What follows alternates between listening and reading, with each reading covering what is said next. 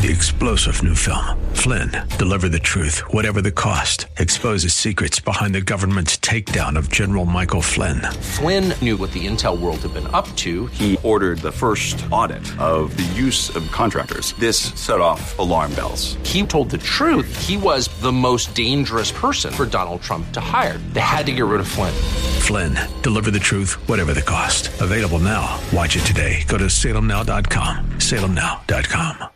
The law offices of Selwyn Whitehead is a debt relief agency under federal law and provides legal assistance to consumers seeking debt relief under the United States Bankruptcy Code. This is Selwyn's Law. Every week at this time, we get to hear from Selwyn Whitehead. She's not just an attorney at law. Selwyn knows her stuff and doesn't shy away from the truth, even when it's ugly. Her Bay Area practice focuses on helping her clients to manage their wealth through estate and tax planning, to managing their debt through reconstruction or bankruptcy. And now, it's time for Selwyn's Law. Good day and welcome once again to Selwyn's Law. My name is Selwyn Whitehead, and as you know, I'm a California bar admitted attorney, and I'm also a bankruptcy law certified specialist who's been certified by the State Bar of California's Board of Legal Specialization. And in addition to my JD, I hold a couple of master's degrees. That is to say, I'm both a master of the laws of taxation laws and a master of the laws of intellectual property laws. And because of my education, my training, my experiences, and my observations, as well as my lifelong interest in business and money and finance and wealth creation and wealth preservation and wealth transfer, and the roles these particular aspects of economics play in the lives of everyday people like you and me, I primarily practice bankruptcy law because, in my opinion, at bottom, bankruptcy law is all about the reclamation, redemption, and revitalization of the economic lives of financially distressed individuals, families, and businesses. But only if those financially distressed family units and or business entities are headed by honest folk, like I try to make sure my clients are. And I also practice in the related areas of bankruptcy, including debt wealth management, estates and trusts, real estate, and of course taxation law. Now, with these areas of law and personal and small business finance as my area of focus, I've spent the greater part of the last nearly 40 years, both before and after getting my license to practice law, fighting for the economic empowerment and independence and autonomy of women, people of color, communities of color, including indigenous communities. And because I grew up as a military brat, I also proudly serve veterans of all stripes. And if the situation is right, I am sometimes able to at least attempt to vindicate the rights of seniors who find themselves the targets of, and more unfortunately, more and more the victims of, some of the most pernicious forms of financial elder abuse you could ever imagine that seems to be running rampant in our society today. So I'm coming to you again today to discuss some of the financial and legal issues confronting individuals, families, and small business owners. However, as always, I must also ask you to please note that this show doesn't provide any legal advice, nor am I developing an attorney-client relationship with anyone within the sound of my voice.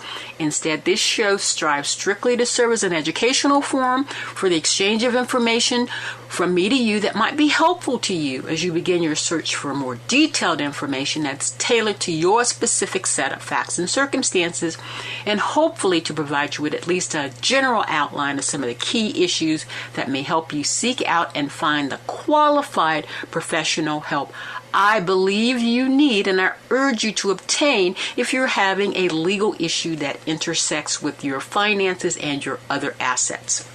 So, continuing the subject we broached a couple of weeks ago, that is to say, examining conservatorships of adults and guardianships of children versus having an estate and personhood planning tool, by taking today a little bit of a deeper dive into this crucial area of law under the California Probate Code.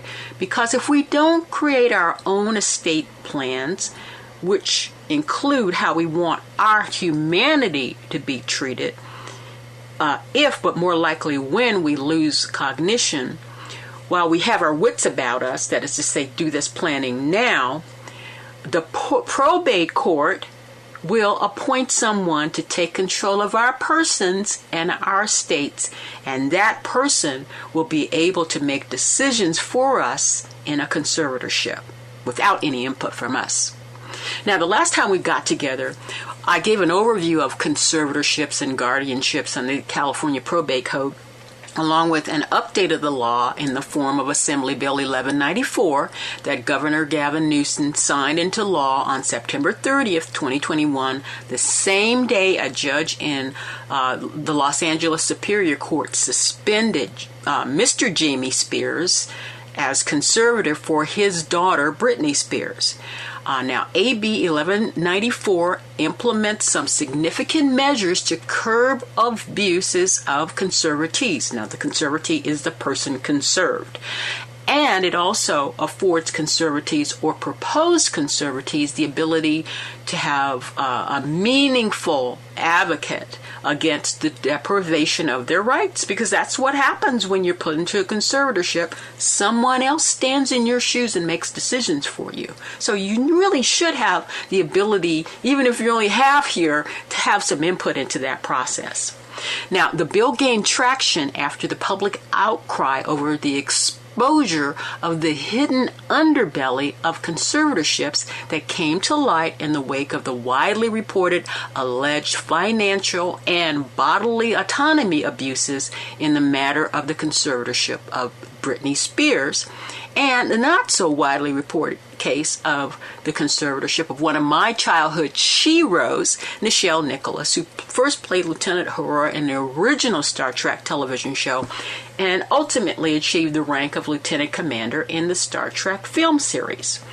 So today I want to hone in on the fact that we as mere mortals need to realize that any and all of us are susceptible to a decline in our cognitive abilities, be it a rapid decline, such as been reported in the media to be the case concerning Ms. Spears, or brought on by and slowly over time by organic means such as advanced age or disease that affects our brain, as has been reported to be the case with and concerning Ms. Nichols. Now, according to experts in the field, as a general rule, the decline can be brought on by external factors introduced into our neurological systems, such as the result of substance, even medically provided overuse of drugs, or the abuse brought on by our deciding to medicate ourselves, or it could be brought on by suffering some form of trauma, such as one or more concussions, like so many football players and other athletes suffer over the course of their athletic careers. Now, because the old as well as the young may find themselves in a space where their declining cognition necessitates the intervention of others, including the courts, we mere mortals need to plan for both our ultimate transition to the next iteration and, just as importantly, for the likely intermediate step we all face. That is to say, before we die, we may lose our ability to care for ourselves and our states due to our cognitive decline. So, for example, I told you when I introduced this topic a couple weeks ago, old age is not the only reason we lose our cognitive ability. I gave the example of my banker nearly 30 years ago when I was starting up my small business and they were going to fund it. He said that I should go right out and get a disability policy because I might leave his office, get hit by a truck, lose my cognitive ability, and yet live. Now, such a policy, such a disability policy, which I want you to know I did obtain, would have made monthly payments to my estate to pay for my physical needs and my medical care until I reached the age of 65, when Medicare would take over.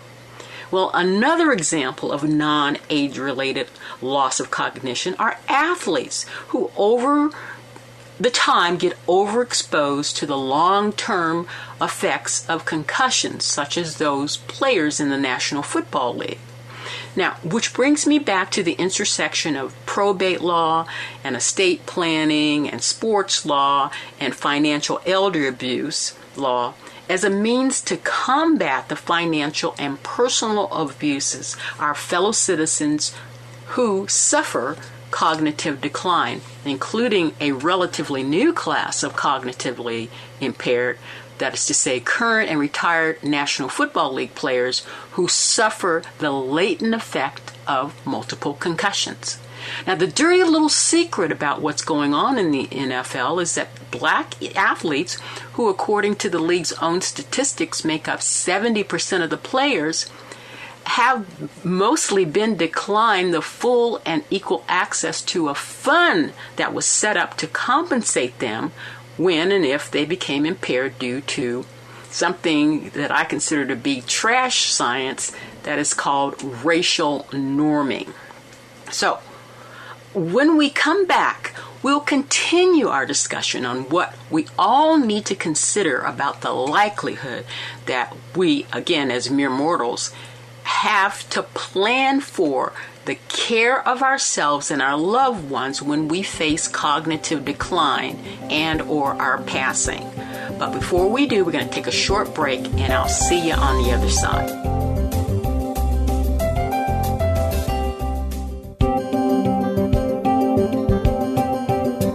Now back to Selwyn's Law.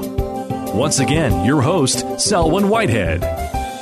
Welcome back to Selwyn's Law as we continue our foray into the intersection of probate law, elder law, sports law, and estate planning by looking at what can happen if we don't plan ahead for our own very likely incapacity as we live longer and longer. Some of us approaching 100 years of age, we're likely to have a cognitive decline, and we need to prepare for it.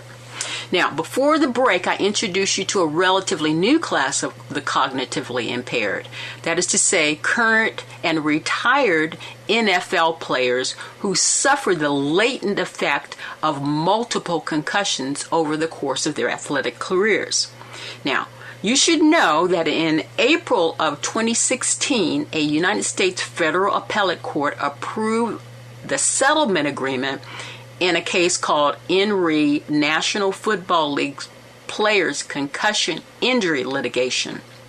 Now, in that litigation, retired professional football players brought a class action against the NFL seeking compensation from the NFL for serious medical conditions they alleged were caused by game-related head trauma.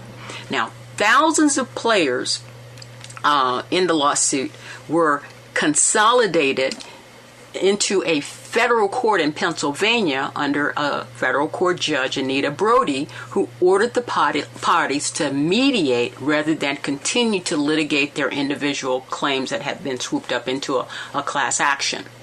Now, a comprehensive settlement agreement resulted, avoiding the court's ruling on the defenses raised by the NFL or the merits raised by the retired players in their claims against the NFL.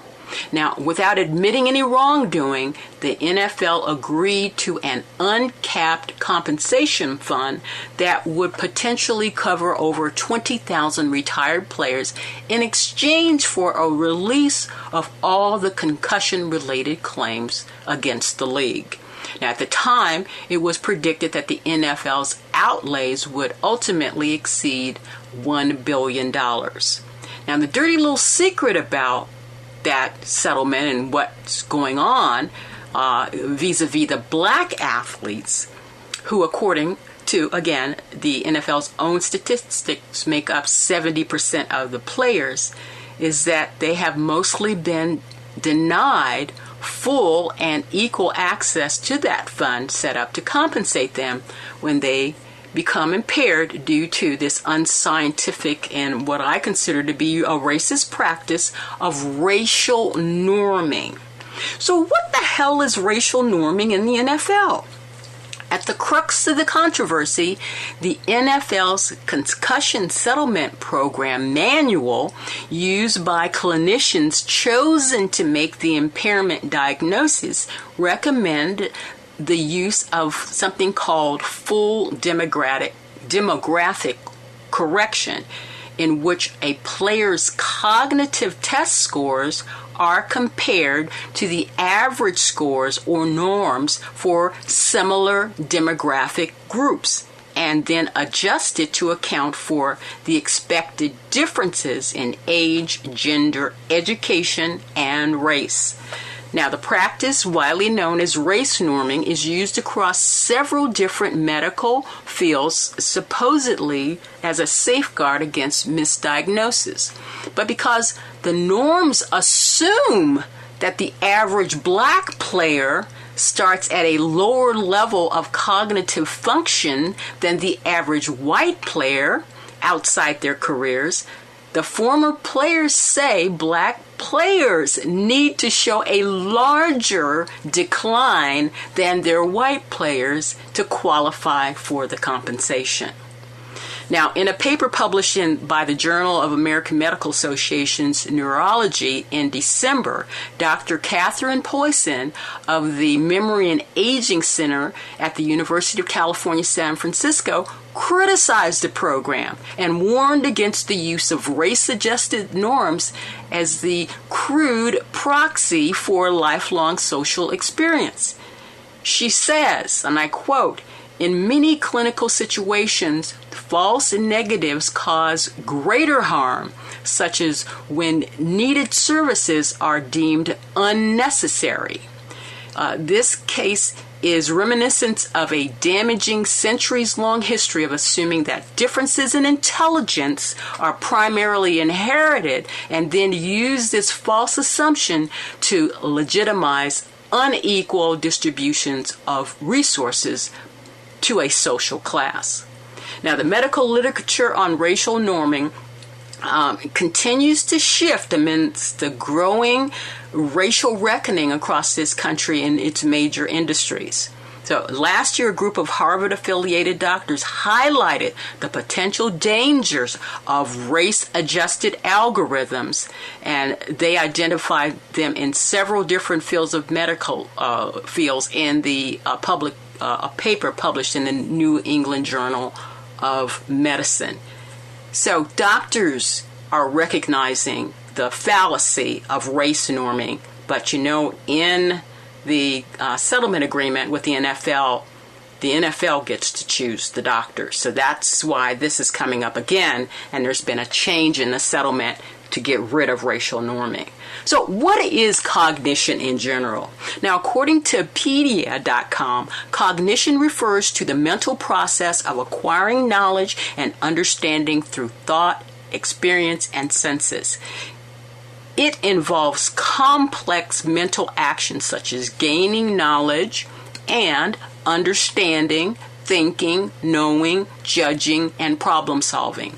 Moreover, human minds are capable of handling endless streams of information. However, the process of this information involves several stages. There's a stage where a person takes in sensations from the world around her, and with that information she gains through her senses, she first has to compartmentalize it by reducing that central sensory information and then elaborating on it, expanding on it, and then finally storing that information in memory such that she's able to recall it when she's faced with new situations. So what is intelligence? Well, the concept of intelligence has been and remains a controversial topic, and there is no agreed upon definition of intelligence. Some researchers and scientists and doctors defined it as a single general ability, while others consider it to encompass a wide range of aptitudes, skills, and talents. Now, the Encyclopedia Britannica defines it as a mental quality that consists of the ability to learn from experience, adapt to new situations, understand and handle abstract concepts, and use that knowledge to manipulate one's environment hopefully for the good. So what's the difference between cognition and intelligence? Well, cognition is the mental process of acquiring knowledge and understanding through thought, experience, and senses, while intelligence is the ability to learn or understand things and to deal with new and difficult situations. So then what is neurocognitive impairment, the medical diagnosis for which the NFL proposed to set up this at least $1 billion fund? Well, according to the Center for Disease Control, cognitive impairment is when a person has trouble remembering, learning new things, concentrating, or making decisions that affect their everyday life. Cognitive or neurocognitive impairment ranges from mild to severe. With mild impairment, people may begin to notice changes in their cognitive functions, but still be able to do their everyday activity, while severe levels of impairment can lead to losing the ability to understand the meaning of important things and sometimes the ability to talk or write, resulting in the inability to live independently, a la why a conservatorship comes in. So what is an estate plan? Well, if you reside in California, where this show originates and where I am licensed to practice law, and if you're in control of your faculties, you and your counsel will use an estate plan to strategically plan a process focused on creating a series of contracts between you and the state of California, with the goal of transferring your assets to the beneficiaries of your choice with the least negative tax consequences or other consequences that might diminish the value of your estate. And just as important, to inform the state of California via its court system who you want to take charge of your financial and or bodily affairs if you become incapacitated before you make your final worldly transition to the next iteration. So the primary tools of an estate plan are a will, one or more various kinds of trusts, a durable power of attorney for property management. That's the contract between you and the state where you say how you want your estate handled, and something called an advanced health care or durable power of attorney for health care. That's where you tell the state of California and its court system, who you want to make decisions about your health care. You also have to have properly figure out how to settle your bank accounts, your investment accounts, your insurance policy so that your desired beneficiary can take the proceeds without having to go through probate court, or if they do have to go, how to minimally involve the probate court.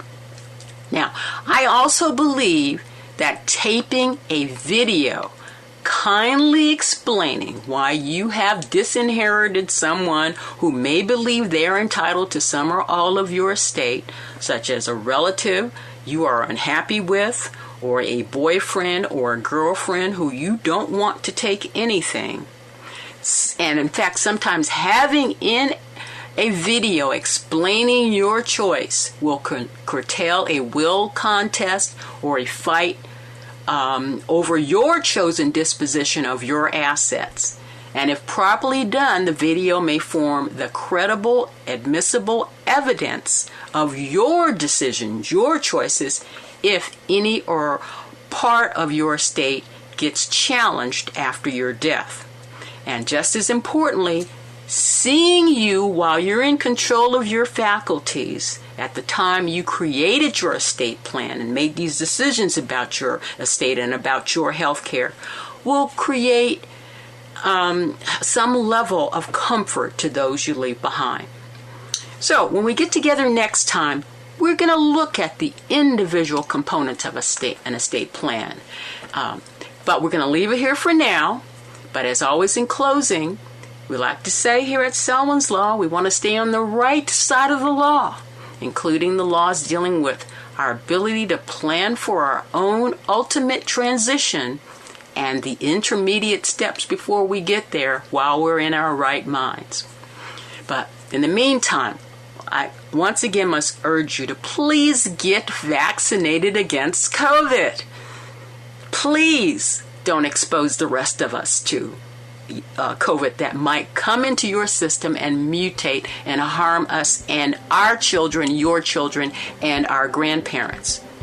And also, please keep your social distance and mask up when you're out and about, even if you're vaccinated. And wash your hands. Till next time, take care. Bye for now.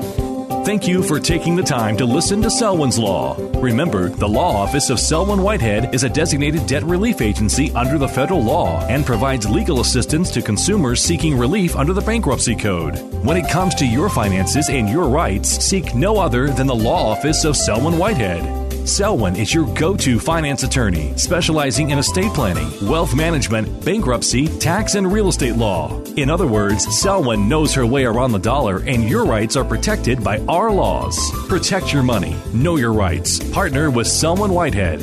For immediate assistance, or if you have questions, call 510-633-1276, 510-633-1276, or go to SelwynWhitehead.com. The preceding paid program is sponsored by the Law Office of Selwyn Whitehead, who is solely responsible for its content. 3-star General Michael J. Flynn, head of the Pentagon Intelligence Agency, knew all the government's dirty secrets. He was one of the most respected generals in the military. Flynn knew what the intel world had been up to. He understood its funding. He ordered the first audit of the use of contractors. This set off alarm bells.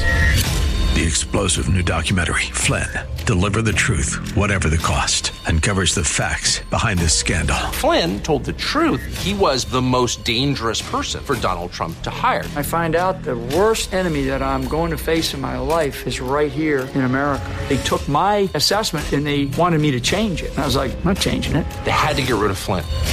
With in-depth interviews, archival footage, and never-before-seen personal records of the man behind the headlines. I just felt like I was drowning. Flynn, Deliver the Truth, Whatever the Cost. Available now. Watch it today. Go to salemnow.com. salemnow.com.